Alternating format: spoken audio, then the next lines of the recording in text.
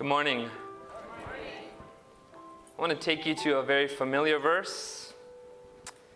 It's a verse that you might have heard throughout your whole life.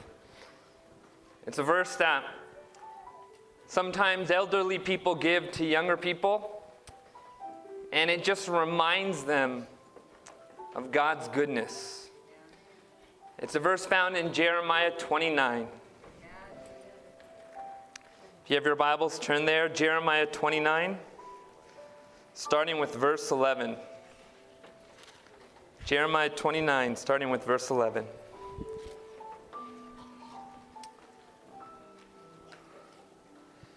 And this is a promise to every single child of God, every son and daughter of Adam.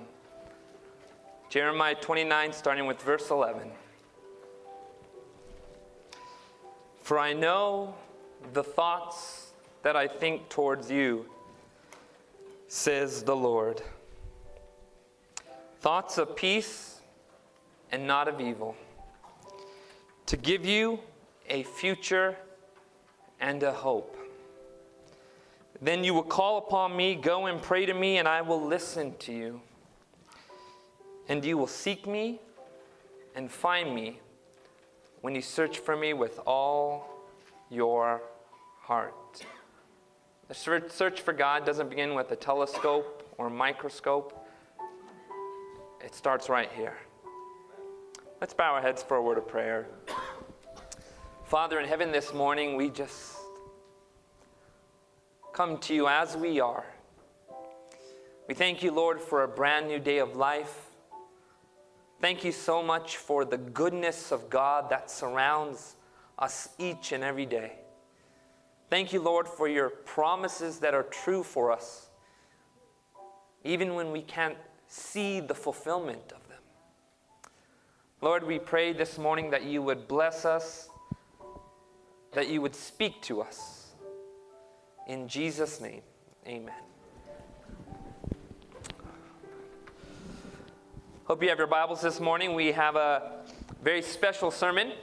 It's one that I preached not too long ago at a camp meeting, and I'm really excited about it because I really love the life of Joseph. Amen. Love the life of Joseph. You know, when I was first becoming a Seventh-day Adventist, I worked at this warehouse. Quite interesting. And the head of this warehouse was this really strong, powerful Samoan man. Anybody know any Samoans? Yeah, they're descendants of the giants, right? And he was just a very strong man. I mean, one day I saw him. He says, Anil, come out to the parking lot with me.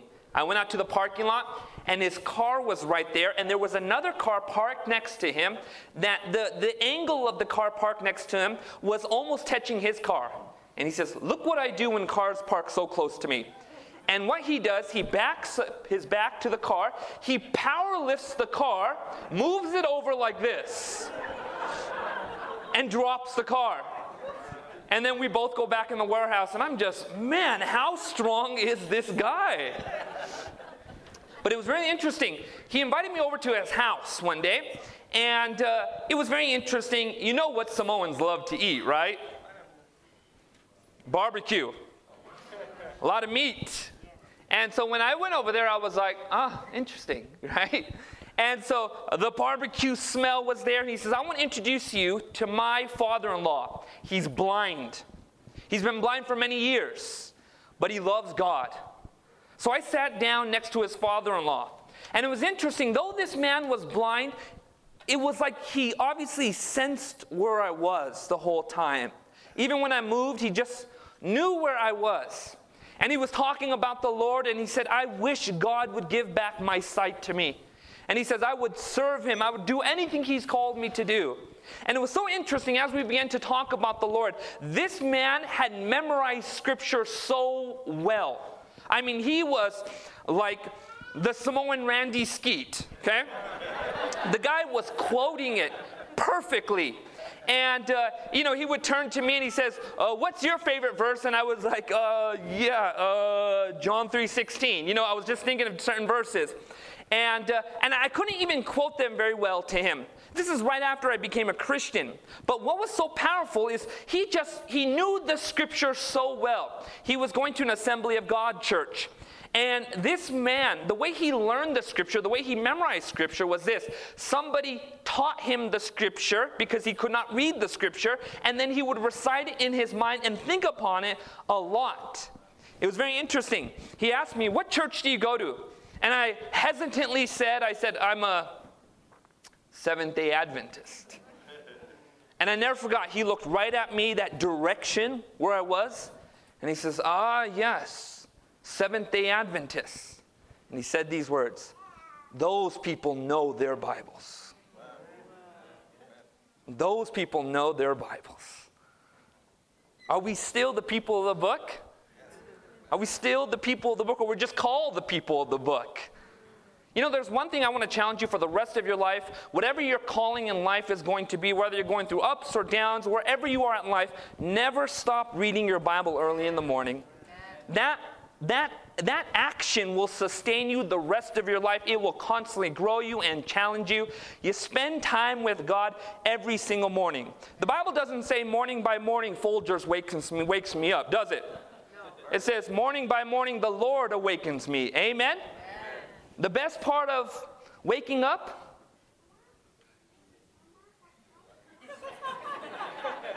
is when Jesus fills your cup.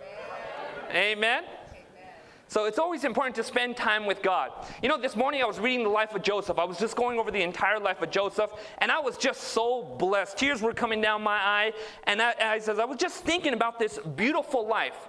Here's a man, a young man, who God really worked in his life, and at the very end turned things around in such a powerful way. And yet throughout the entire life of Joseph, there was a lot of confusion, a lot of discouragement. Things did not go as Joseph had planned. You know what's amazing about the scriptures? The scriptures don't lie about the weakness of humanity. That's what I really appreciate. The Bible doesn't simply gloss over the faults of men. And it's at this point that we can actually identify with the scripture. That is why the Bible is a very relevant book. Unlike any other book, like, you know, the Bhagavad Gita or the writings of Gautama Buddha or whatever it is, the Bible does not gloss over the weaknesses of men. And this is how we can connect with Scripture. But what is so powerful is that the Scripture also states how these men struggled through their weaknesses and overcame their faults. And we as well can do the same. Can you say amen to that? What we're going to be doing today is we're going to be taking a good look at the life of Joseph.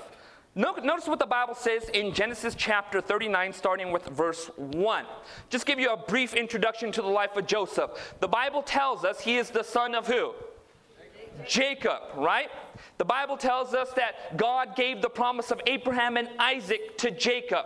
And Joseph was the favored son of Jacob. Now what happens is this, is that Joseph has this amazing God-given dream. God gave him this dream, and in this dream, there is this experience where Joseph receives this greatness from his brothers. He sees in one time in this dream where his brothers are bringing the sheaves to him, and they bow these sheaves down to him. He sees another time where he's there, and the sun, the moon, and the stars bow down to him. It's almost kind of blasphemous. And so Joseph, being as naive as he is, he decides to tell his family, "Hey, guess what dream I had? Everyone was bowing down to me." And it was such an interesting dream. God gave him that dream. He didn't come up with this dream on his own. It wasn't like he ate pizza late at night and had those dreams. I mean, God really gave those dreams to him. And because of it, his brothers were angry. His brothers were jealous. And through a plot, Joseph was put in a pit. And this man was trapped in this pit for some time until his brothers sold him to Ishmaelite traders for 20 pieces of silver. The Bible tells us that Joseph had been taken to Egypt. If you have your Bible, to go to Genesis chapter 39, starting with verse 1. And this is where we're going to begin with the life of Joseph. Joseph betrayed by his brothers. Joseph not seeing his family for a long period of time. Joseph not sure about the future. and he's taken to a place of slavery. Starting with Genesis chapter 39, starting with verse 1. This is interesting right here. Notice what the Bible says right here. Genesis 39, verse 1. Now Joseph had been taken down to Egypt, and who? Potiphar, an officer of Pharaoh, captain of the guard, an Egyptian, bought him from the Ishmaelites who had taken him down there. Now notice what the Bible says about Joseph. The Lord was with who? Joseph, and he was a successful man. He was in the house of his master, the Egyptian, and his master saw that the Lord was with him, and that the Lord made all that he did to prosper in his hand. So Joseph found favor in his sight and served him. He made him overseer of his house, and all that he had he put under his authority. This is very interesting, friends. The Bible tells us that Joseph was blessed. Now you would think about this. Here Joseph is cut off from his family. He's not sure about the future, but he makes this determination. Wherever he is in life, he is going to do his absolute best to honor the Lord and to work hard. If he's called to be a slave, he is going to be the very best slave possible. Amen. Now this is something interesting, because Joseph grows wherever he's planted. He grows wherever he's planted. You see, Joseph had no control of where he was at that time. He was the favored son of this prince of the desert. And now he was a slave working for an Egyptian taskmaster. And so here's the story of Joseph. And the Bible tells us something interesting. It says that God blessed him and he found favor. And soon Potiphar began to trust this man, who wasn't even Egyptian, with his whole household. Friends, I want you to understand something about the life of Joseph. The life of Joseph is a life of hard work. That's sort of an ethic that's lost in our day and age. Hard work. Joseph worked hard. If this is where Joseph was, he put his whole heart and mind into it. You want to know why? Because Joseph was not a man pleaser. He was not an eye pleaser. He was a God pleaser. He knew God had put him in that spot, and he was going to do his very best to honor the Lord. You know, I came across this quote Ellen White's writing one day, and it blew my mind away. This is what it says. So today, while the humble worker for God is following his what? Employment. In other words, he's just humbly doing his employment. Angels of God stand by his side, listening to his words, noting the manner in which his work is done, to see if larger responsibilities may be entrusted to his hands. Friends, the Bible tells us that God gives us talents, right? By the way, the guy that had 1 talent, how many talents did he make? None. The guy that had 2 talents, how many talents did he make? 4. The guy that had 5 talents, how many did he make?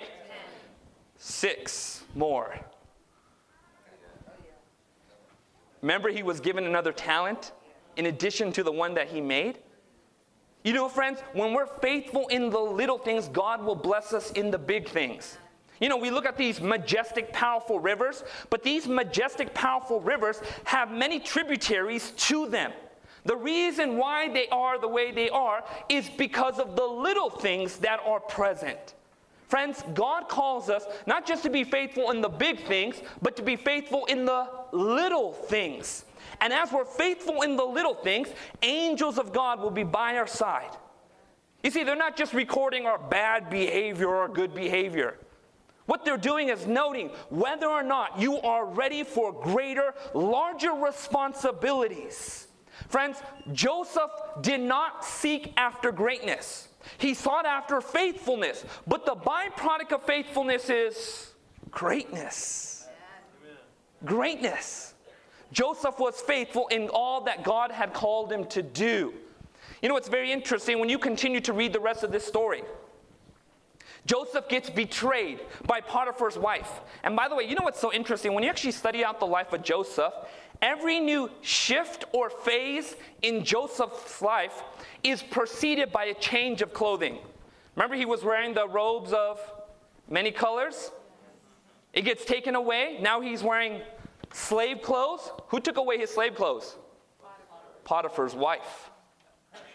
And then he had prisoner's clothes. And And do you know who took away his prisoner's clothes? Pharaoh, until he had those royal robes. And those robes represent a new switch or change in Joseph's experience. His intellectual, his physical, and his spiritual development change with the clothing. It's very interesting. So when you're looking at the life of Joseph at this moment, he gets betrayed by Potiphar's wife. He's thrown into prison. Now notice this. Now from being a slave, he's now a what? Prisoner. But do you know what Joseph does in prison? The exact same thing he did when he was a slave.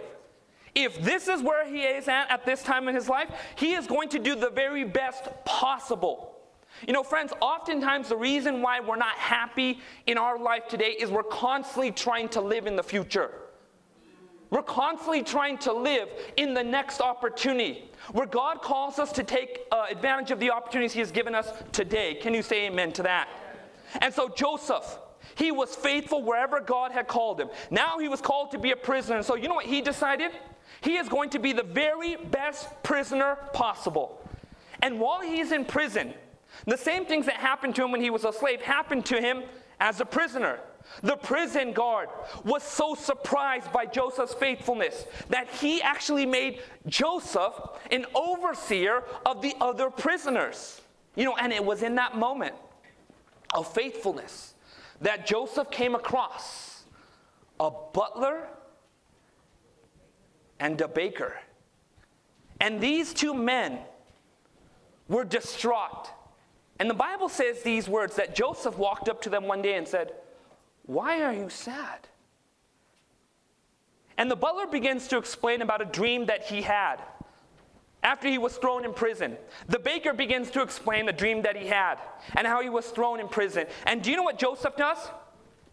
He helps the butler out with his dreams. He tells the truth to the baker. And at that moment, the butler is freed and he goes back to Pharaoh. The baker is killed. But the Bible then tells us something interesting. Sometime after that, Pharaoh begins to have a strange dream. Pharaoh has a strange dream about these cows. And the Bible tells us that these cows, these sickly cows, begin to eat these healthy cows. And Pharaoh keeps having this reoccurring nightmare, and he wakes up like Nebuchadnezzar. And so he calls for his magicians, his astrologers, his Jedi Knights, and his, Harry Potters, and none of them can help him. They can't help this man because they have no power that comes from God. Can you say amen to that? At that moment, the butler says, "I remember my faults." And we're getting somewhere with this.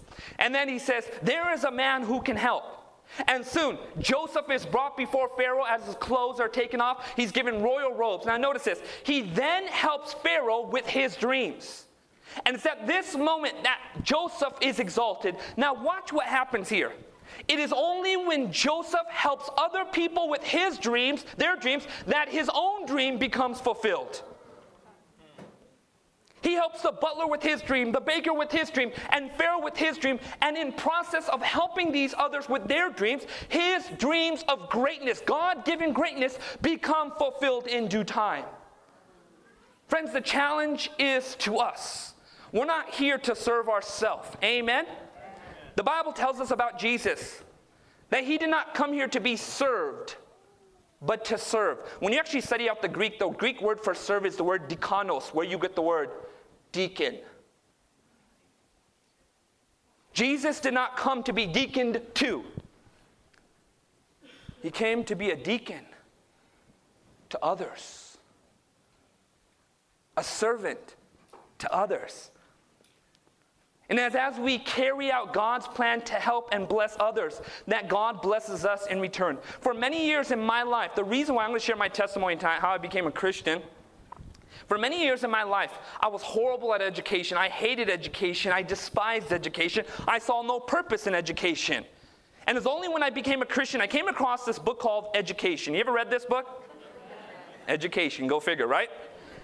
And I was going through the end of that book. And it talks about the great purpose of education. Two great purposes. Number one, to honor God and to help humanity. And soon I had this recalibration of the very purpose of education. Now I love education.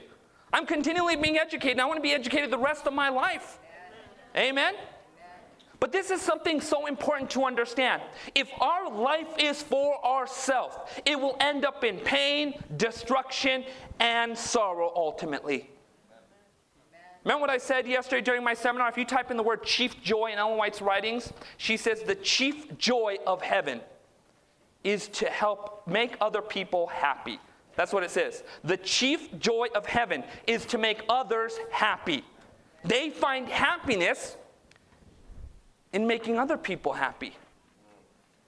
And so Joseph's dreams were fulfilled as he went about fulfilling other people's dreams. Now let's take a good look at what happened when Joseph came across Pharaoh. The Bible tells us this, that the problem of Pharaoh was there was going to be 7 years of famine. 7 years of famine that were about to strike Egypt. By the way, anytime there's a famine over the land, I give you a little bit of a hint, who usually is behind that cause? God. And what is the purpose?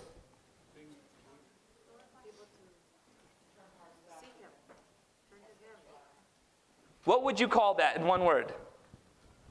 I'll give you a clue. It starts with the J. It's a judgment. God started famines as a way of saying, look, there's judgment. God was obviously behind this famine that struck Egypt. 7 years it was going to hit Egypt. And so at this moment, this is very interesting. Joseph tells Pharaoh, hey, this is what this means. This is what your dream means. This is going to be the prophecy. But notice this, he didn't stop right there. He didn't just walk away and said, good luck, Pharaoh. Did he do that? This is super important. Joseph was not prophecy's problem causer. You know what he does next? He begins to give Pharaoh a solution. He was prophecy's problem solver. In fact, notice what he tells Pharaoh. Let Pharaoh do this. Let him appoint the officers over the land to collect 1/5 of the produce of the land of Egypt in 7 plentiful years. And let them gather all the food of those good years that are coming. And store up the grain under the authority of Pharaoh. And let them keep food in the cities. Then let that food be as a reserve for the land for the 7 years of famine which shall be in the land of Egypt, that the land may not perish during the famine. And Pharaoh was so impressed by this, he says, look, there's only one man who has the wisdom to do this. And who is that man? Joseph. Remember what I said to you? Joseph was not prophecy's problem causer. He was prophecy's problem solver. You know, friends, we are called to be problem solvers. We are called to be solution people. Let me give you an example of a solution person. One day I was getting some transcripts to my college. And I picked up the phone, and I said, hey, yeah, I need to get some transcripts. I need to take care of this and that. And the person just said to me, sorry, you're past the deadline. And I said, well, is there anything that can be done? Nope. I said, are you sure? I mean, can we talk to somebody else? Absolutely not. Are you sure? Won't do you any good. You're past the deadline. Sorry. I said, okay. Hung up the phone. I said, Lord, what do I do? I prayed, I waited. This is something always good to do, by the way.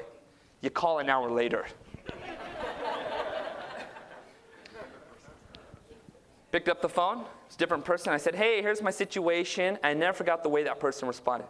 Okay, let's figure out a solution.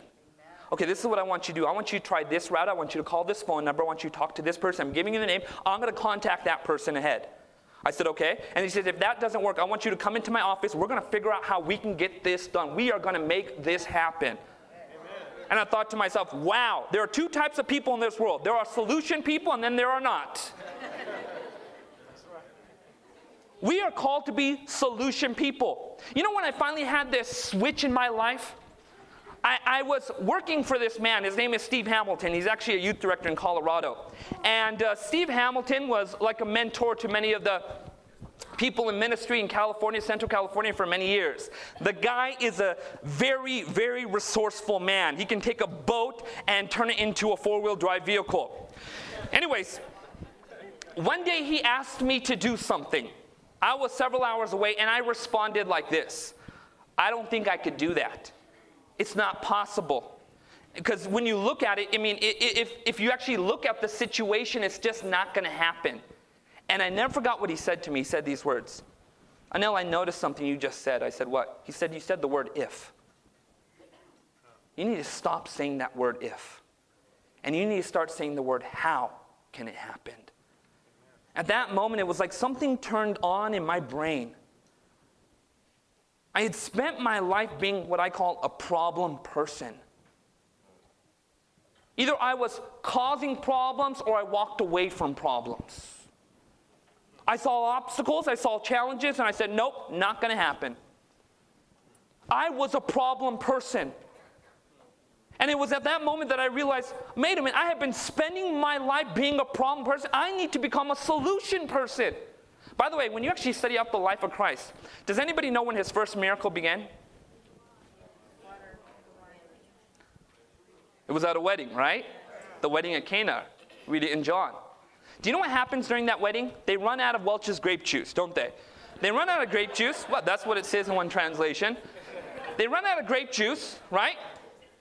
And do you know what the mother tells Jesus? She says these words. They ran out of the wine. Now notice this. She tells Jesus the problem. She almost like says, what should we do? She even tells the servants, whatever he says to you, do it. Let me ask you a question. He had not done a single miracle up to that point. Why in the world would Mary give the problem or dilemma of the wedding to Jesus? Because what kind of person was he? He was a solution person, wasn't he? Even before he had done a single miracle. He was somebody who solved problems, difficulties. You know, in our world today, there are many dilemmas. There are many problems, aren't there? People all over the world are looking for God-given solutions, and they don't know where to go. People are striving to understand things better. It was very interesting. I worked for a church plant, and we started a church plant out of our church. And we decided we were going to do health-based ministries. So we approached the city. And it was so interesting.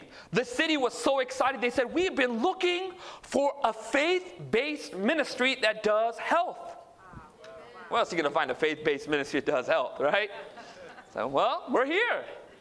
And they said, and they were so just intense about the whole situation. They said, could you do a cooking school for us? Wow. Sure, right? This is the funny part.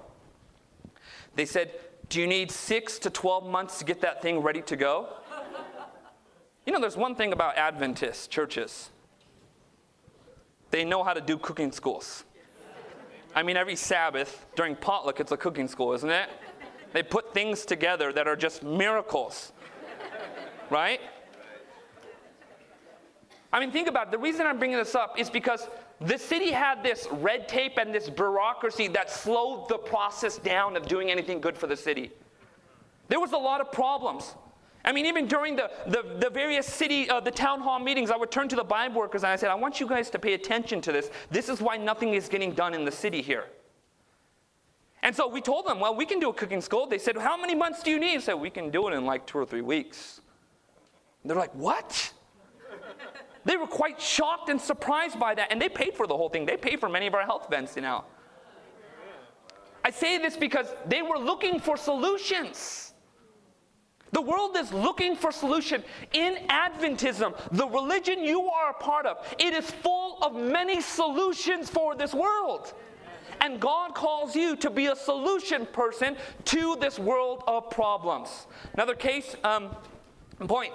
I actually, I love working out. I love weightlifting. I love exercise. I love different forms of just, getting out there, physical activity. And it was interesting. Growing up, I didn't grow up a Seventh-day Adventist. I grew up as a Hindu, but I grew up as a vegetarian because of Hinduism. I'll share about that tonight. And I would always go to GNC. GNC is the worst place, by the way, to get your supplements. It's a waste of money. Waste of money. You can record that and put that as an official quote. You go in in there and they will sell you $60 of this toxic waste dump. It's called protein powder, or it's called weight gainer. That stuff is like putting concrete in your body. It's absolutely toxic for you. I mean, there's a reason why these huge bodybuilders are now getting cancer age 40 and 50. They're putting junk in their bodies. And I would do that for many years. I would be like, man, I want to be like this guy. I want protein. And I would go and I'd be just duped by the GNC people. And they would say, yeah, you can buy this. And I'd walk out with $60 of this like tub of, I don't even know what it was. And I would take this stuff. And finally I decided, you know what, I don't want to put this stuff in my body. It's just not good for my body. And so I decided, you know what, I'm going to try vegan protein powder. Last few years I was doing vegan protein powder. And I thought to myself, you know what, I really don't like this. It's too expensive. I mean, they were selling this half size of the regular protein powder for the exact same amount, like $40, $50. I was thinking, this is actually ridiculous. And I'm just using this as an example. So I thought to myself, you know what I'm going to do? I am going to make my own vegan protein powder. And I did. I made my own vegan protein powder. I even, dehydrated some kale and some spinach so I had that green powder mixed in there. I took the highest protein amount of seeds, sunflower seeds and pumpkin seeds, and I grinded it down. And I took this protein powder and I tried it. And this is absolutely delicious. Doesn't give you the mind fuzz. Doesn't mess up your digestive system. Sounds like an advertisement, but it's not, okay? So I did this. And then I had a friend who does like biking. He does road biking. He does 30 to 40 miles every other day in hills. And I said, hey man, I want you to try this out. I want you to tell me what you think. He absolutely loved this stuff. He says, man, I have sustained energy. Again, I do sound like a commercial, but I'm not, okay? He gave it to his wife. His wife loved the stuff. Then I gave it to my friend who also is a weightlifter. He loved the stuff. And I was thinking, man, this is okay. We're going somewhere with this. So I put it on Instagram one day and I said, hey, I made my own protein powder. Not advertising, okay? And then I did a hashtag. I said, plant-powered, vegan protein powder. That was it. You think, okay, what's the big deal? I started getting these messages from people. And you know what they said? They said, we have been looking for a vegan protein powder. Can we buy it? I said, I'm not selling the stuff. I got another message, another call. Even before I came here, I got this call. Someone's like, hey man, I heard about your vegan protein powder. I'd like to try some. I'm like, who are you? Where did you get a hold of me? And I'm saying this because people in the world are looking what Ellen White says as, what she describes as something better. Something better. Something better. Adventism is something better. And so when we're going out sharing the health message or we're sharing the beautiful gospel truth, you know what we're sharing? Something better. That's right. And so like Joseph, who was a solution person, God calls us to be solution people to the world that is full of dilemmas and problems. They are searching for answers, and God has given to us the beautiful truths that contain the answers to the world's problems. Can you say amen to that? Friends, this is so powerful. You are called to be a solution person. Now ask yourself the question, how can I be a solution person?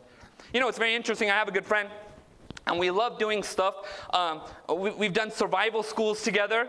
We have gone out into the wilderness. We just love the outdoors. We went camping not too long ago. And on the way there, my friend chose the audio book. You guys know what an audio book is, Audible, right? And he had purchased this book. It was called Survival Experiences. And I thought, okay, whatever. You know, we're listening to it.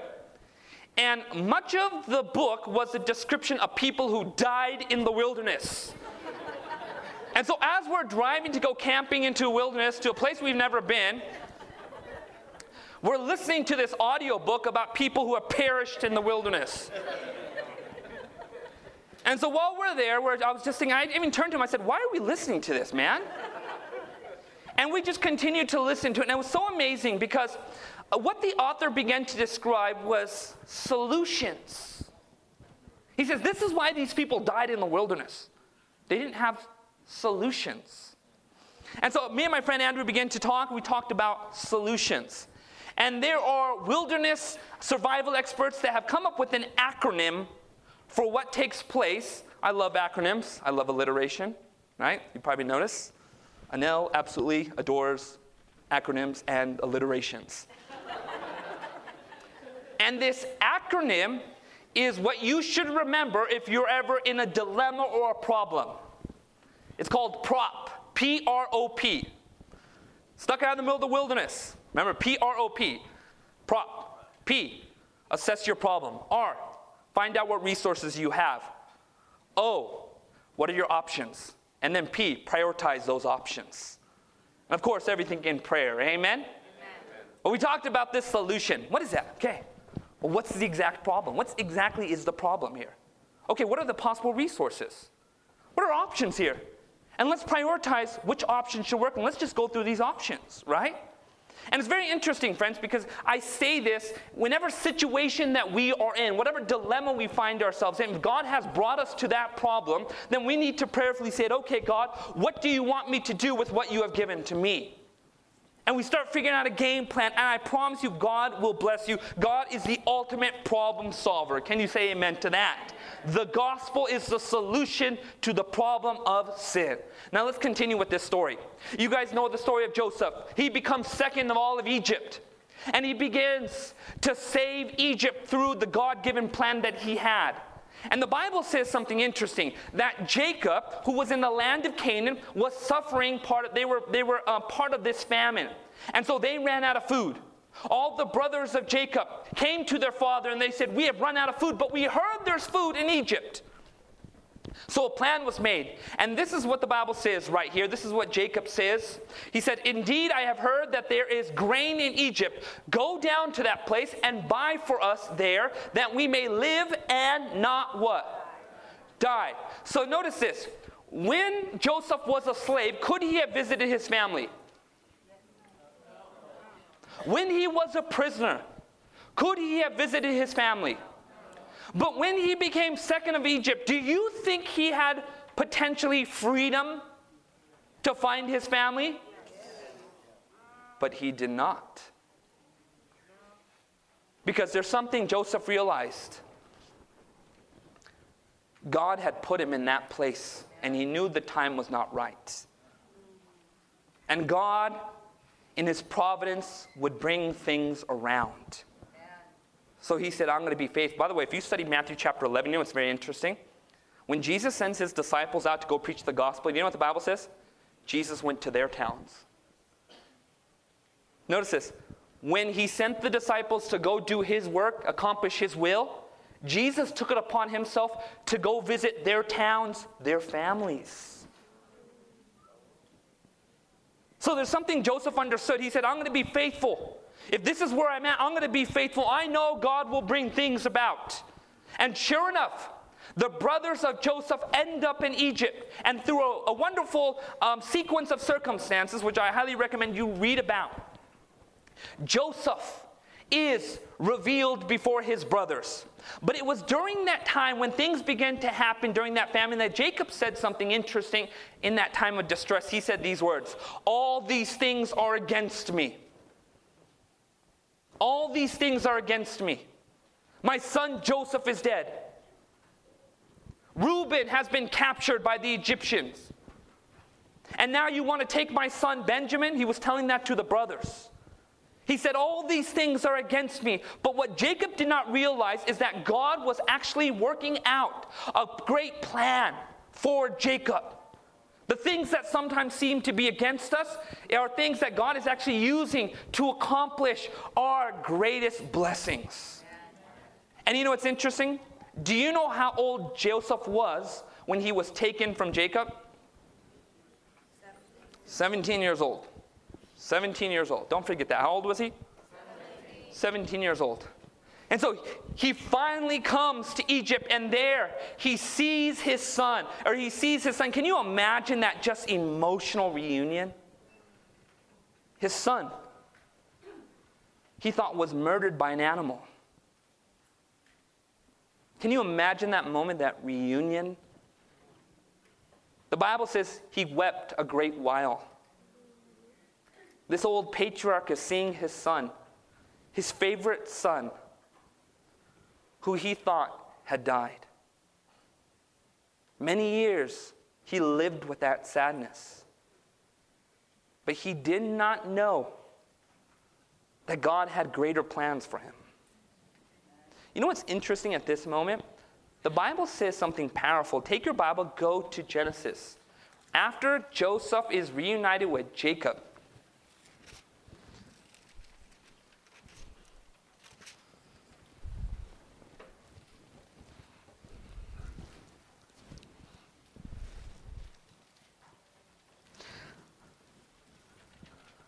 I want you to turn to Genesis chapter 47. Starting with verse 27. When Jacob is reunited with his father. This is really powerful. Genesis chapter 47, starting with verse 27. This is powerful stuff. We all there? Okay. So Israel dwelt in the land of what? Egypt. In the country of Goshen. And they had possessions there and grew and multiplied exceedingly. Notice this next part. And Jacob lived in the land of Egypt.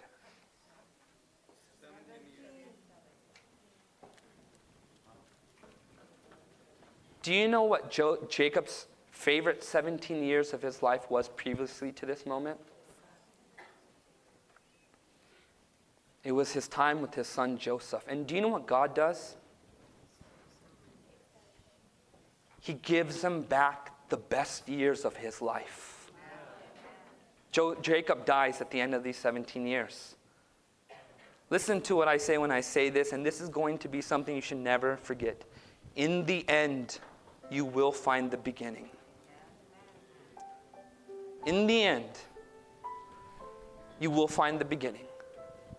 And this is a story of how one man surrendered himself to the providence of God, though his life did not make sense, full of discouragement. You see, the reason why Joseph was a slave and the reason why he was a prisoner is because when he became the head of Egypt, second in charge of Egypt, the workforce of Egypt was its prisoners and its slaves. God had been preparing Joseph through the long, arduous route for an amazing moment of providence. His whole life was being prepared to deliver Egypt, to deliver his family. In the end, you will find the beginning. For I know the thoughts that I think towards you, says the Lord. Thoughts of peace and not of evil, to give you a future, and in some translations, an expected end. It starts when you say, Lord, you're in charge of my life. This moment, I'm giving you my will. Oftentimes in our experience, we say that, God, I'm giving you my will, I'm giving you my life, then we take it back. But let this moment, this time, be an experience where you're saying, God, take my life. Fulfill your purposes and plans, the God-given dreams.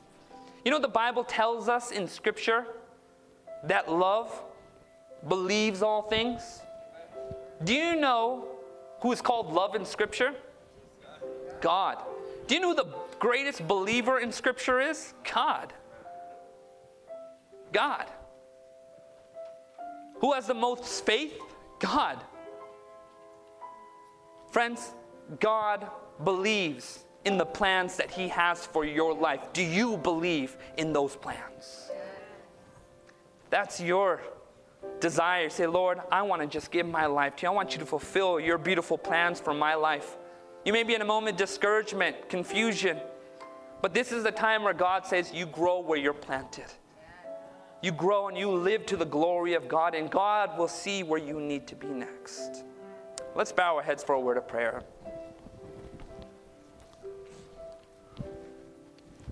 Father in heaven, as we end this service, we just thank you for the life of Joseph.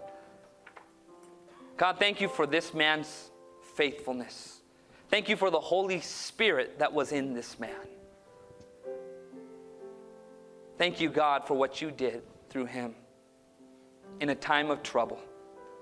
And Lord, here we are in a world full of problems and dilemmas and issues. God, help us to be witnesses and to share the goodness of God with others. Thank you for the plans that you have for our lives. And right now, we're just giving our will over to you. And we choose to trust this moment those plans. Thank you for hearing prayer. In Jesus' name, amen. This media was brought to you by Audioverse, a website dedicated to spreading God's Word through free sermon audio and much more. If you would like to know more about Audioverse, or if you would like to listen to more sermons, please visit www.audioverse.org.